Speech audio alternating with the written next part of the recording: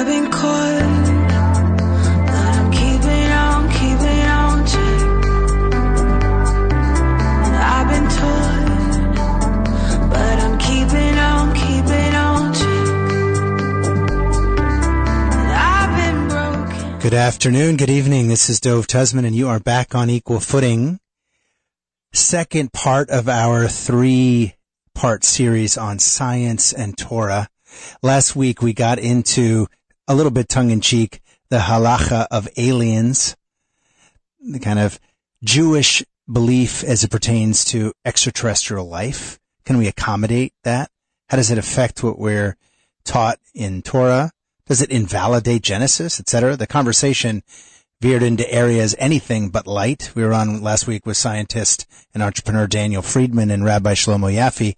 And by the end of the show, I thought I was going to get a little slap through the microphone because we were getting into the concept of where does Torah govern? Does it always govern in the Shemayim, in the heavens? If we're living in the heavens? Well, this week we're going to get a little bit more concrete, but we're going to turn the topic around a bit. Not so much looking at aliens, extraterrestrial conscious life, which the scientific community all but has a consensus exists out there somewhere in the interplanetary realm, elsewhere in the cosmos. Here we're going to look at something much closer to home, literally, figuratively, the colonization of Mars. You know, a couple generations ago, this would have seemed like complete science fiction.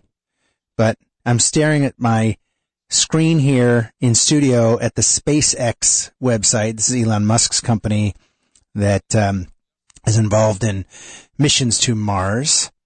And on the homepage it says, you want to wake up in the morning and think that the future is going to be great, and that's what being a spacefaring civilization is all about. This is real. The colonization or settlement of Mars, while it's been a theoretical topic of human migration for a long time, is now very much on the table. You have organized public space agencies around the world like NASA and ESA and Roscosmos and ISRO and others from India, China, UAE, US, Russia, France, etc., Israel, that have been in the last few years on Mars through not manned missions, but rovers and in orbit. In fact, you have a minion of missions. You have like 11 or 12 that are currently either orbiting or on the surface of Mars right as we speak. This is something that could happen in this generation or the next. You know, 100 years ago, or maybe 150 years ago, would have seemed like science fiction to talk about Jewish belief as it pertains to being in the heavens in an airplane, or how a car would affect our observance of Shabbos, being in a car, driving a car. What looks like science fiction yesterday is anything but tomorrow. So let's get into it. The Halacha of Interplanetary Colonization. Wonderful guest. In fact, I think that many years from now, he'll be looked back at as a pioneer in Jewish thought. Rabbi Adam Bellows. We'll get into whys in the program in a minute, but let me introduce Rabbi Bellows from a theological perspective. He's the spiritual leader of a temple. He's received the Simon Lazarus Memorial Prize from HUC for the highest academic standing in his graduating class as a rabbi. He's received the Rabbi Jason Hubsch Prize for excellence in community service. He's adopted also. He does some great programs that are live streamed through his congregation. He teaches both adults and children. But here's an interesting wrinkle. You don't always hear. We get a lot of rabbis in this program, but not all of them have a BA in applied behavioral sciences. He has an interest in the intersection of Torah and science that I think goes back a long way. And he lives. I'm going to let him introduce a little bit more about himself from an academic perspective. Rabbi Bellows, welcome to Equal Footing. And if you could, before we get into the subject matter, what led you to this place in kind of halachic study? You know, you wrote your thesis It's called Eyes on the Horizon, Theological and Halachic Challenges for the First Jewish Settlers on the Moon, Mars, and Beyond. That was in 2018. Probably then it seemed very forward-looking. It seems very au courant right now. What led you to this area of inquiry? So thank you, Dove. I'm really excited to be here with you on the show. I've always loved science, and I've always loved my Judaism. And I've often said that my Judaism is what has inspired me to want to get to know the universe. And for me, science is the way that I've come to be able to do that. I actually came up with this topic when I was in rabbinical school, and I was sitting in a class, and it just hit me like lightning. I thought, what would a siddur, what would a prayer book look like for the first settlers on Mars, the first Jewish settlers on Mars? And my thesis is not just about settlers on Mars. It's those who may be on the moon, which I think is going to be probably a lot sooner than any settling on Mars. But it struck me like lightning. And what I did was I went on Facebook that evening, and I put a post on Facebook just putting it out there saying, what blessings would like the Jews on Mars have that might be like new blessings that we don't have right now? Or what blessings might there be when you land on a new planet or on a new celestial body? And I had a big response. I had a lot of people who really seemed to like that topic. And when I first approached one professor about being the referee for my thesis, his immediate response was, "There is no Judaism off planet. That's not a topic." You do see a lot of that response in kind of very traditionalist thinking. It's changing. You see in the literature that you have from sources and respected Orthodox commentators who've kind of changed their tune over the last couple of years. But I can imagine how even 5 years ago that would have been a different story. Well, yeah, and what I knew was that this is happening. It's happening sooner than we may think. Even if it's happening in 40 years or 50 years, that's still soon enough in Jewish time. And it's not enough for us just to say that Judaism cannot exist off-planet or that Halacha cannot exist off-planet. That just simply can't be so, because there will be Jews off-planet. There will be Jews of all streams of Judaism off-planet, and we need to be able to adapt as we always have throughout our history. We've adapted wherever we live on Earth. We need to be able to adapt off-planet as well. Rabbi, I want to start with some of the more kind of controversial stuff before we get. There's some fun stuff tonight for the audience, because it's fun to think about, how does an extra what is the word you use for non-earthly, right? A calendar that I love the turns of phrase, some of which you've introduced in the lexicon. But what is the calendar? What's a Jewish calendar off planet? So the term I use is exo, EXO for if it's like an exo, Jewish calendar. But the term I created for my thesis, just to make things easier, is the term exo-Jew. Okay. EXO Jew. So it's fun to talk about for the exo Jew and exoplanets. Kind of, when do you, when sundown and sunset? Do you work with the Martian day, which has 49 minutes more or less? And do you work with more, I guess, or do you work with the earthly day? This is kind of somewhat in the mainstream. Dr. Shana Gifford with NASA worked on Mars missions in mid part of the last decade, talked about this and with that mission with, how do you even, when you're orbiting the Earth, going around very quickly, how do you get your Jew on? Like when do you do things that are calendar? And that, calendar based, that stuff is a little bit more lighthearted. Listen, at least in my view, and there could be some listeners that are kind of, scoffing at that, but there's some pretty serious theological implications here around let's say the overall governance structure of not only Judaism, but Abrahamic faiths in general. Obviously tonight, and as usual on this program, our focus is on Jewish faith. But how did you, do you see a problem there at its core? If if Torah is really about the relationship between God, Israel, and Israel on the earth, can we just extend Torah without a blink of an eye to other worlds? Right. So I think one of the main controversies is what counts as the realm of humans and what counts as the realm of God. In the Talmud, there's the story of the oven of Achnai, which causes controversy, where there's Rabbi Eliezer who has this answer as to his halachic response for whether this oven can be deemed to be impure or not. And even though he gives all the other rabbis every answer he can that exists in the world, they still don't accept it.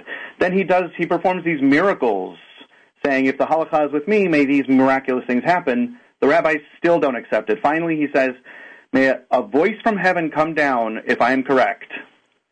And a voice from heaven came down and said, yes, hey guys, Rabbi Eliezer is correct. And even then, Rabbi Yehoshua says, oh, no. Lo b'shamayim hi. The Torah is not in heaven. So like, God, you have no place in this particular conversation of halacha. You gave Torah to humanity. It exists in our realm. So the question is... Now, for a layman listening, Rabbi, pardon the interruption, does that kind of mean that Torah gets set at a particular moment in time and in space, and then it's ours to interpret from there on? It's not, it can't be changed. So there's the divine Torah that existed before even the earth was created, that God gave us that divine Torah, and when we accepted it, it became our responsibility to understand the commandments that God has given us and to understand this divine truth that God has given us. And so the question is, if we go to the moon, which previously was considered to be the heavens, or if we go to Mars, which previously has been considered to be the heavens, and if the Torah was given to humanity to not be in the heavens anymore, to be in the earthly realm or in the human realm, does that mean that the Torah can still come with us? My feeling on that subject would be that anywhere we can go should no longer be considered to be the heavens as we understood the heavens to be. Right? The heavens were to be these places in the distance that we can never get to. I'm going to simplify this a little bit so our listeners don't get lost, because this stuff is abstruse. In a sense, you're saying if we can get there, it ain't Shemayim. It ain't the heavens yet. If we can reach it, by definition, it's, God is further along in that continuum. Is that one way to say? Right, and it was always our place to go to. We as humanity have just not gotten there yet. So what about, if there are listeners right now that are just dubious that this topic is even worthy of consideration, because there are folks that believe that Judaism, there is no Judaism off planet. It's all about here on Earth. There are references in Torah and other sacred texts to other worlds, are there not? Can you elucidate us on that? Yeah. So we do. We have there's a lot in rabbinic literature that. So, for instance, one of my favorites is it's in the Talmud, and it says, "The Holy One, blessed be He, said to Israel, my daughter, I created 12 constellations in the firmament, and for each and every constellation, I've created 30 armies, and for each and every army, I have created 30 legions, and for each and every legion," and that goes on and on and on, and it multiplies and multiplies and multiplies. A Jewish author and thinker, Norman Lamb, did the math on this paragraph that's found in Masechet Brachot 32b, and said that it comes out to 10 times 18, 10 to the 18th power. And so that tells us that it's been a long rabbinic tradition that there is so much other stuff out there. There are so many other worlds out there.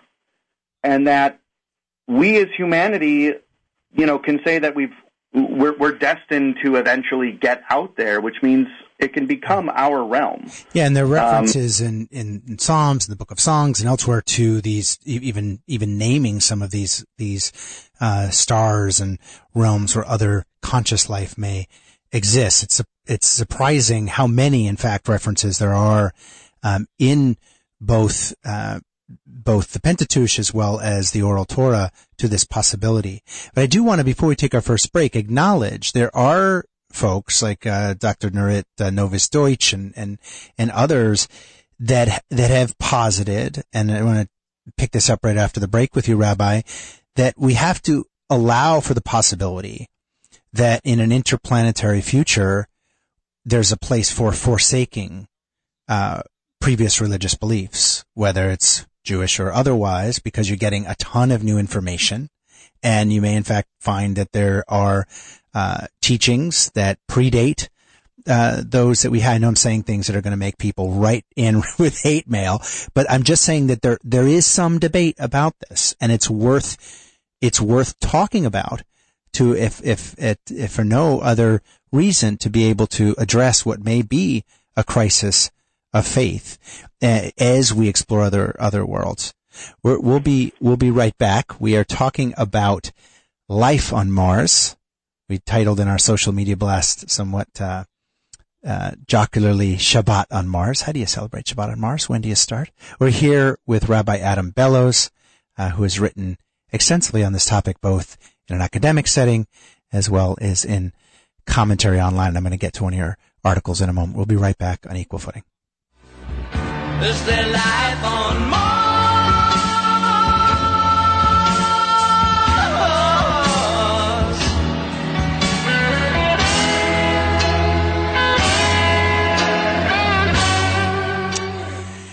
Are you tired of feeling like you and your partner don't connect anymore?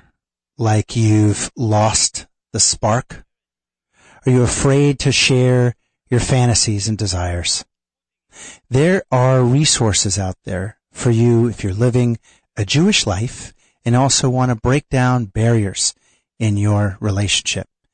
Get to new places of openness and communication around sex and intimacy.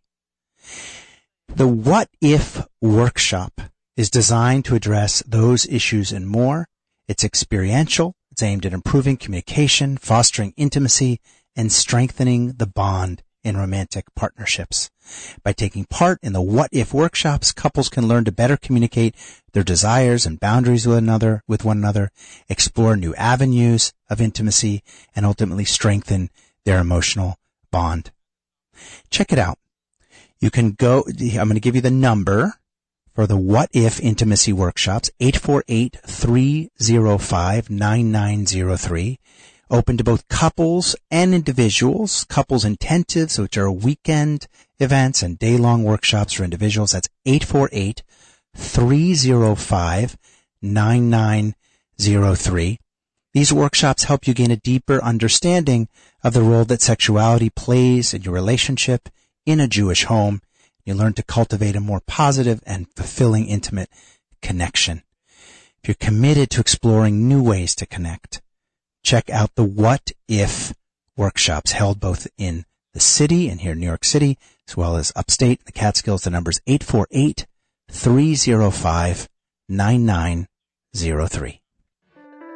I've been caught, but I'm keeping on to. We're back with Rabbi Adam Bellows. We're talking about interplanetary colonization. You know, Elon Musk said, I would like to die on Mars, just not on impact. Jeff Bezos says people will visit Mars. They will settle Mars in our generation. This is happening, guys. However, before the break, I did note that there are prominent Jewish thinkers out there who are very troubled by this prospect. And Rabbi, I wonder, is this just Ludditism? Is this like the kind of thinking that was going on before, planes and automobiles? Or is this prospect of interplanetary colonization more threatening to Jewish belief? Well, look, I think that Judaism has always adapted. That's what oral Torah is. That's what halacha is. Through somebody writing in a she'elah, a question about some kind of new invention or innovation, that there's, a response that can be created saying, based on what we've looked at, this is what we think halacha, this is what I think halacha would say about this topic. And I think the question really in this instance is, can halacha even exist off-planet? Right? It's one thing to say, can Judaism exist off-planet? Halacha, we have some non-Jewish listeners, are kind of Jewish law, the rules by which we live in Judaism, just quotidian, like every day. There's over 600 of these guideposts. So go ahead. Yeah, so I would say a lot of, in my thesis, a lot of points are made by Rabbi J. David Bleich, Rosh Yeshiva at Rabbi Isaac Elchanan Theological Seminary. And so he said that there's like a bubble around the earth of halachic time, that once you leave this like 24-hour cycle that exists on earth, perhaps there is no halacha beyond that bubble. And various rabbis have even argued about, let's say you're on Mars. Are you supposed to be subject to the time that it is on Mars? Are you supposed to be subject to what's in the sky, what's in the heavens when you're on Mars, for instance, or on the moon? And are you actually even on another celestial body if everything that you depend on to survive has come from Earth? Mm. So if I'm on the moon, you're a traveler from Earth, and you should still honor halacha as if you were on Earth. So, right. So if you're a traveler from Earth and you can't possibly survive on that celestial body without everything that came from Earth to sustain you, then some rabbis would say that means you are still actually on Earth. But then there's another halachic argument that says that, let's say you're traveling on a ship, you're still within the borders and the halachic rules from where you left until the bottom of your ship touches the ground of the new place you come to. And at that moment, that's when you have to abide by that time. So the question is, for those first Jews that land on the moon, or not even just land, for those first Jews that are settling, this is what we're talking about. Mm-hmm.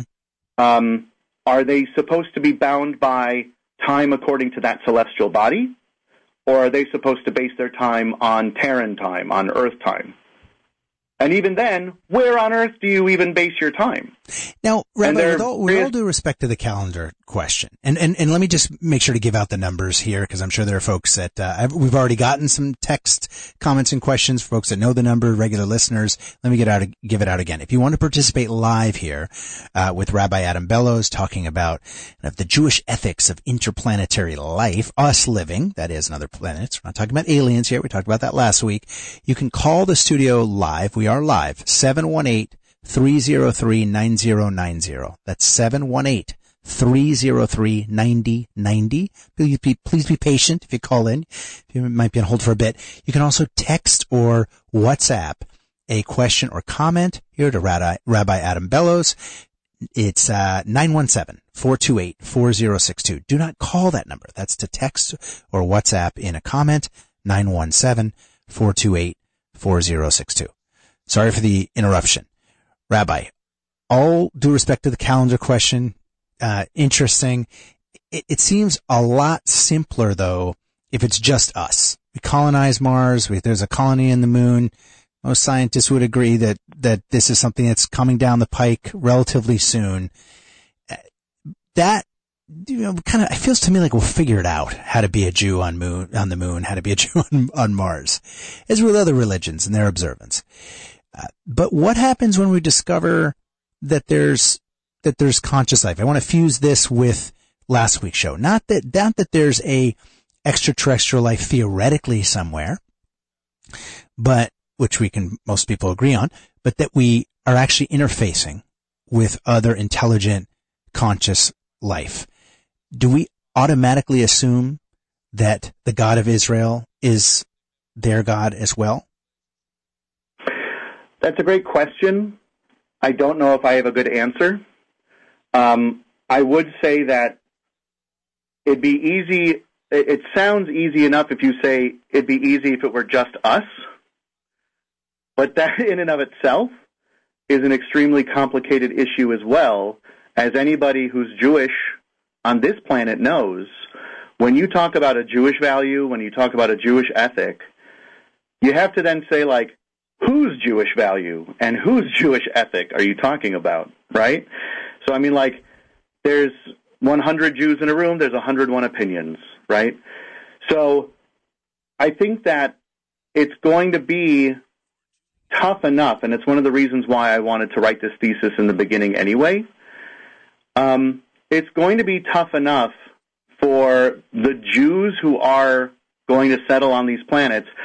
And it's funny because when I first was proposing this topic, I love the Chabad rabbi in my community in West Lafayette, by the way. I'm at Temple Israel in West Lafayette. I love the Chabad rabbi here, Rommel Gluck, a good friend of mine already. And even then I would say that I love this joke that people said, oh, then there's already a Chabad on Mars, probably. Right. Wherever you go, there's a Chabad. But this... the reason I wrote the thesis, the reason I've been bringing up this topic is that I want the various streams of Judaism to be able to thrive together as we go out inevitably and colonize the solar system. Well, here's an interesting thing, and we're going to have to bleed into coming into after our next break a little bit, but you would, I think, there's a good argument to be made that the Jewish people for a couple thousand years now have been much less space-bound than we have been time-bound, meaning we're a diaspora group. We have been for most of that time. And so we're used to kind of measuring things by the time and how far away we are from Jerusalem and so forth. So it doesn't feel all that different. I know I'm simplifying in a way that you're probably furrowing your brow, Rabbi, but we haven't really been colonizers, have we? I mean, we've been under other political jurisdictions around the world, and I think it would be hard to make an argument that Israel is going to be the primary colonial power interplanetarily. So that may continue, but this issue's happened on Earth.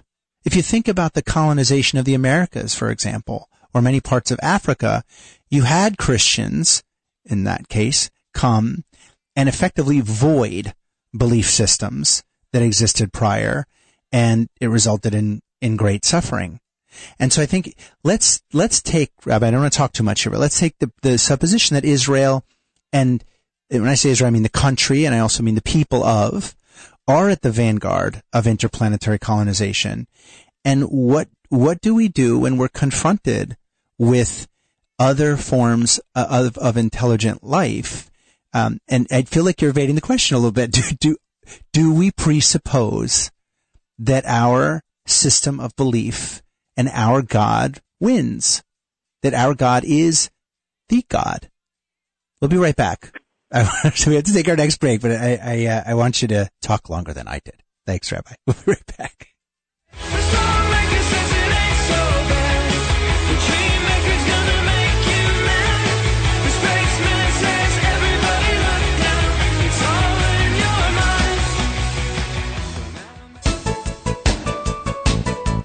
Equal Footing with Dove Tusman is sponsored by MDCS Dermatology, your experts in skincare. With 2 Manhattan locations and 4 offices in Long Island, including Plainview and Commack, the dermatologists and skincare surgeons at MDCS are proud to be affiliated with the Albert Einstein College of Medicine and New York Presbyterian Hospital. So schedule your next skin exam in one of MDCS's convenient New York area locations. To make an appointment, go to www.mdcs.live or call 212-661-DERM. That's 212-661-3376. You could even schedule a virtual video visit with MDCS's board-certified dermatologists from the comfort and safety of your own home. So go to www.mdcs.live or call 212-661-3376. And don't forget to mention Equal Footing for 15% off all cosmetic procedures. I've been caught, but I'm keeping on to. You're on Equal Footing with Rabbi Adam Bellows. I'm Dov Tuzman. We're talking about interplanetary colonization through the prism of Jewish ethics and thought. Rabbi, I gave you a long-winded, tough question there before the break. Do you want to take a shot? Sure, yeah. So my thought on this question of, it's funny because in my thesis I have like a 3-page note saying that's not the topic of this thesis. So I can't claim to be an expert on anything, let alone this particular subject. But I will say this. In Jewish thought, the Torah is a divine thing, divine truth from God that exists beyond what was given to humanity. What was given to humanity is what we now call the written Torah, and we continue the tradition of understanding it through the oral Torah. That doesn't mean that it's the same thing that existed before God gave the divine Torah to humanity. So the Torah, or Torah, exists everywhere in all of God's creation, in the whole universe. But that doesn't necessarily mean that what we call the Torah, what we call like the Pentateuch or the 5 books of Moses, is the same thing that Joe Alien on the other side of the universe would have created when God maybe revealed Torah to those entities, right? Oh, interesting. So you're saying that Hashem may have a different relationship, or have imparted rules in a different way to extraterrestrials. Sure, and I mean, there's this idea of covenant theology that like different peoples have different covenants with God, or that we could even say that different entities in the universe. Today's May the 4th, so of course, May the 4th be with you. I mean, we programmed this well. That right? That it's we're talking about Star Wars. So I mean, what would Torah look like to Chewbacca? I don't know, but it could be that what we call Torah is the human understanding of Torah. And even how we describe God is the human understanding of God. Mm-hmm. And so if we discover some sort of intelligence even on Mars or the moon or Europa or something like that, they might have something that they don't call Torah necessarily, the Torah necessarily, but according to Jewish tradition and Jewish belief, we can say that it is still this divine truth that was revealed maybe to them in their own way, right? I want to exhort some of our more Orthodox listeners to tell us more, because we've gotten a couple of texts here. I want to get to some listener comments in a moment, that this is very problematic. Lay it on me. I mean, tell Rabbi Bellows why what is being expounded here is unacceptable. Don't just say it is. Tell us why. Rabbi, it's interesting. We got a listener that referred to this person. He came up in our pregame research. Dr. David Weintraub, I think he was mentioned last week as well, is a professor of astronomy at Vanderbilt University. He looks at the intersection of Jewish theology and astrophysics, and he wrote a book called Religions and Extraterrestrial Life, How Will We Deal with It?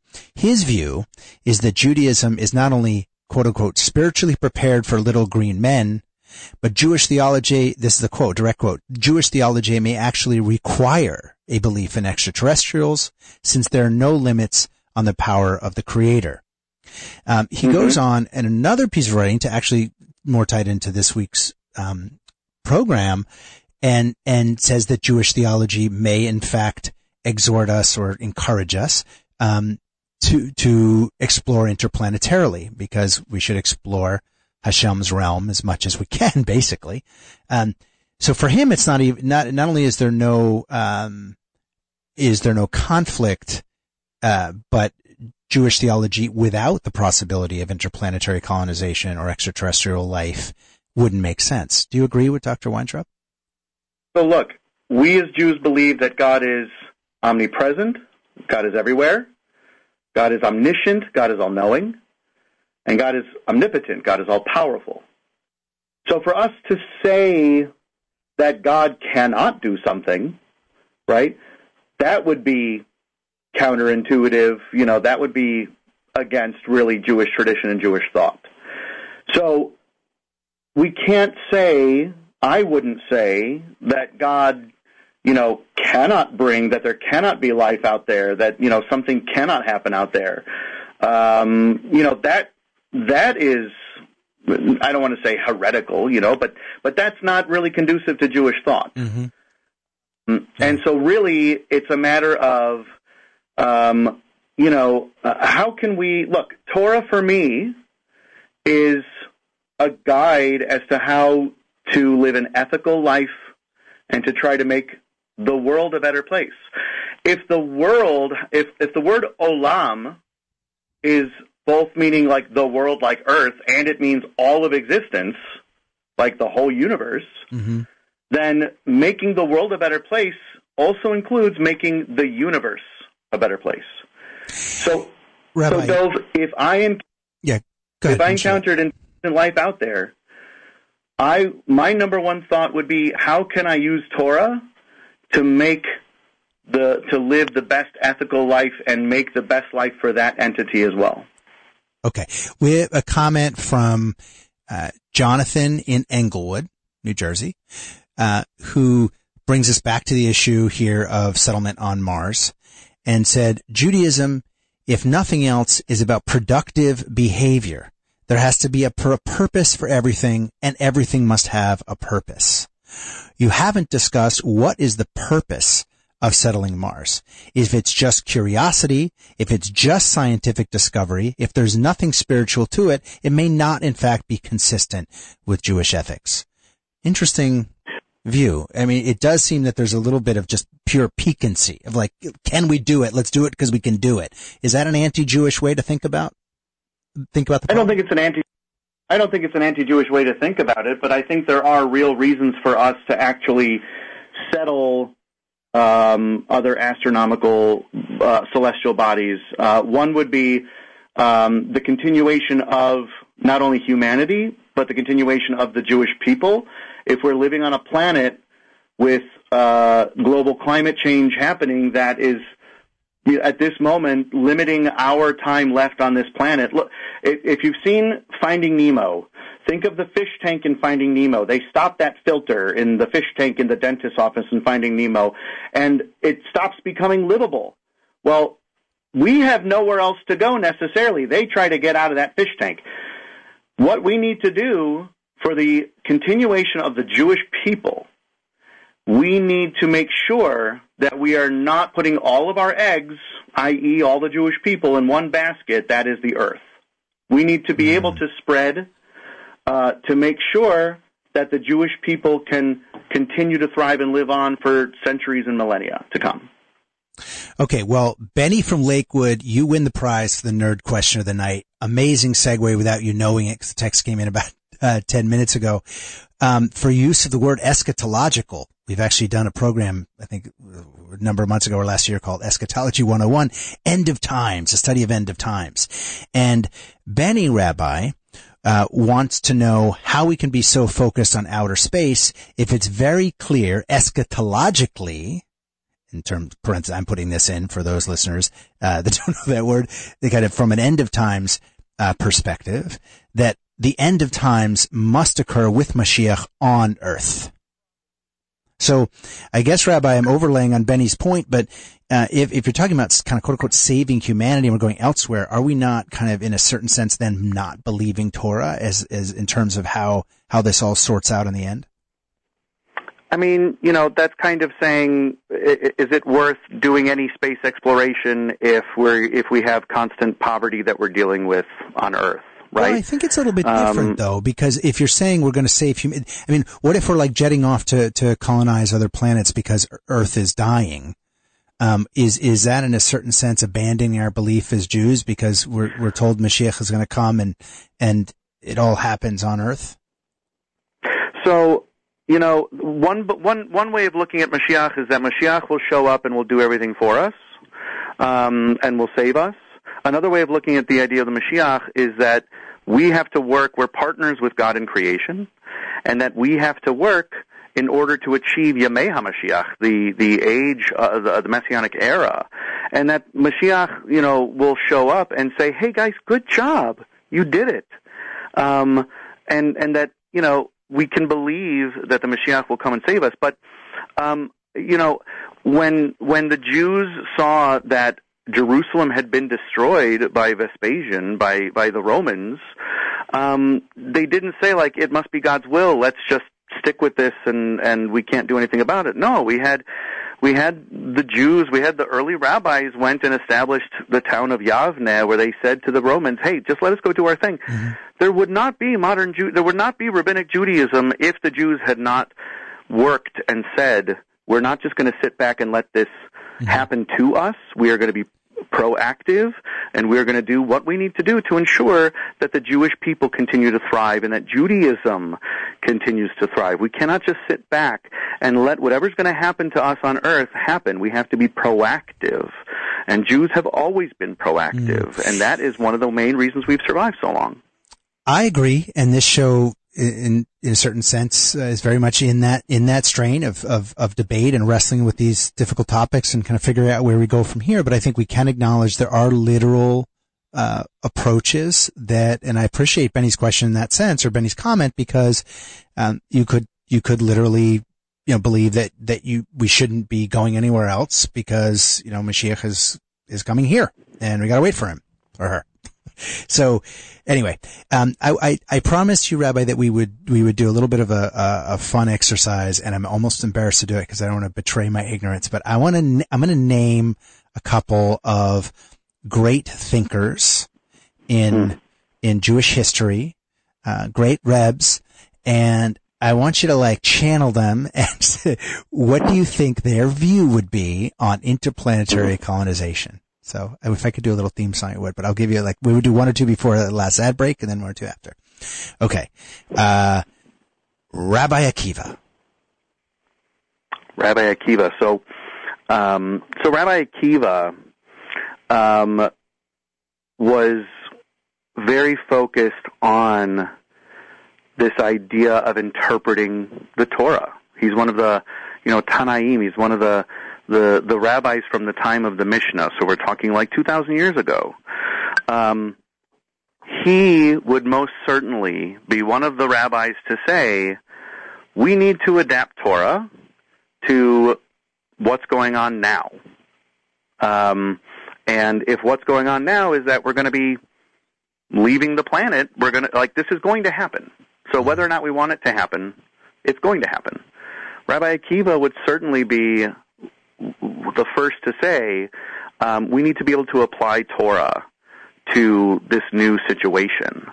And there's this great story, there's this great rabbinic account of God transporting Moshe Rabbeinu, to the future, to Rabbi Akiva's classroom. And Moses is sitting there listening to Rabbi Akiva and kind of can't really understand what he's hearing Rabbi Akiva say, not language-wise, but he doesn't understand how this rabbi is teaching Judaism, but it doesn't feel like anything that Moses knows. And he's kind of getting upset until Rabbi Akiva says, this is Torah that's come from an unbroken chain all the way back to Moshe Rabbeinu, all the way back to Moses. And then Moses understands. Judaism evolves. Understanding of the Torah evolves. The Torah itself, Torah is set. But our understanding, our interpretation, our application of Torah to our modern times and to each generation evolves. And that's where, different streams of Jews nowadays, we may be applying Torah to different sides of political aisles, to different ideological issues. But Torah is always our wealth of knowledge, and Rabbi Akiva certainly would be the first to say, yes, we need to utilize Torah, we need to adapt Torah. So let's go from the more interpretive, kind of legal mind, if you will, of Rabbi Akiva to the more esoteric and mystical. What would Reb Shimon Bar Yochai, the author of the Zohar, say about interplanetary colonization? Well, now that's interesting. If you need a time to think, we are up for our last ad break. Do you want to? Don't worry. Don't worry. I have a cup of water I'll drink if I need to think about it. But if you need to go to break, go for it. Go for it. We'll hit another couple after break. I think any Kabbalist, I think Jewish mysticism is about communing with the divine. I think that's a big part of Jewish mysticism about Kabbalah, is communing with God and communing with the divine. And if we think about the Sfirot of Kabbalah, we're here in the time of the Omer. Our whole time these next days are contemplating the Sfirot of God, and kind of understanding the unattainable sometimes. And I think that any Kabbalist would say, yes, I could do these rituals, I could do these meditations to try to commute with the divine, or I could try to literally go up there, and I'm being a little facetious right now, or I could literally go out there into the heavens and commune with God. Mm. I would love to just sit on Mars and just take a breath and be on my whatever a sukkah would look like on Mars, and just kind of sit there in my suit and just be maybe a little bit closer to God. Yes, and maybe he might also say all those inner worlds are greater than the outer worlds. So I'm having too much fun with this. I want to ask you one more before we go to break. One that is a little bit of a layup, and then we'll do a tougher one afterwards. The Rambam, Rabbi Moshe ben Nachman, also known Ramban, not Ramban. Oh, Ramban. Yes, Nachmanides. Yes. Yeah. Oh, what would you say? Because there's a combination of commentary on Torah and also, a master of Kabbalah. So, right. So, Ramban. So, first of all, as I've said before, he would say a lot. We have to go to break 2 minutes ago. So, give us the short version. So he would, in the Maimonidean view, he would say that there is this balance between rational thinking, between science, between natural philosophy, and the metaphysical. There is this balance, and that we need to have that. And within that, then there is this deep esoteric energy flowing that is Jewish mystical, works that are behind everything. So that, yes, we should go to the moon. Yes, we should settle on Mars, and we should bring the deepest thoughts with us as we go there. Love it. We're here with Rabbi Bellows, Adam Bellows. We are talking about what would you call it? Exoplanet colonization. Jews living in other worlds. You're on Equal Footing, and we'll be right back. I guess there is no one to blame. We're leaving ground. Nothing's ever been the same again. It's the final countdown. Great music tonight. Yay to our show producer, Leah, whose birthday it is today, May 4th. May the 4th be with you, Leah, and as always, great programming. Equal Footing can't continue without sponsors. We've had great sponsors over the years. A sponsor that's been with us for some time shares our approach that you need to talk about the difficult stuff. If you're shy about it, if it causes you concern, lean into it. There are other folks experiencing what you're experiencing, questioning what you're questioning. What am I talking about in this case? I'm talking about Manhattan Medical and their work specifically around erectile dysfunction. It is not something to be ashamed about. ED affects almost 2/3 of men at some point in their lifetime. And there are therapies out there that don't involve those expensive blue pills that are also not available to everyone because of comorbidities and side effects. Manhattan Medical, and by the way, you do not have to be in Manhattan or New York. You can be anywhere in the United States. I'm going to give out the number in a second to get a teleconsult with Manhattan Medical about their groundbreaking effective therapy for ED. And you can access anywhere in the United States. Their therapy called Gainswave therapy has been around for a long time in Europe, more recently in Canada, and now it's in the United States. It is non-invasive, it is surgery-free, it is painless, and most important, the effects are long-lasting. You can have permanent cure around erectile dysfunction. call Manhattan Medical and ask them about their GainsWave therapy. I'm going to give out the number a couple times. 888-ED-CURE-9. That's 888-ED-CURE-9, and numbers 888-332-8739. If you mention that you heard about Manhattan Medical's erectile dysfunction therapy on Equal Footing, you get a free consultation. You will not get that unless you mention that you heard about an Equal Footing. That's a $250 value. Again, the number for Manhattan Medical, accessible anywhere in the United States for their teleconsult, is 888-332-8739. I've been caught, but I'm keeping on to. I've been told. Rabbi Bellows, I'm having fun tonight. Thank you for joining on this topic. It's always like right at the end of the program, you get into some juicy stuff too. I want to give you a couple other, we're asking you about great Jewish thinkers in history and how they might think about us colonizing Mars or the moon or elsewhere in the cosmos. Let's do two last ones that bring it a little bit closer to the present. We have such a long tradition of millennia. The Baal Shem Tov. What does the Baal Shem Tov say about us living on Mars? So, when I think of the Baal Shem Tov, founder of Hasidut, of this stream of Judaism, I think of joy and ecstasy. I think of the Baal Shem Tov really telling us that it's not enough just to try to follow our mitzvot. It's not enough just to follow the Torah. We need to be utilizing the Torah to bring sheer joy into our lives and into everyone else's lives.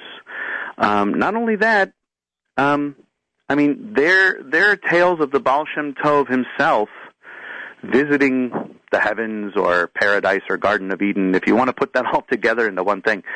So I would say that pro getting on that Mars mission or against it? Yeah, it's a good question. If I had to say, I would say I don't know.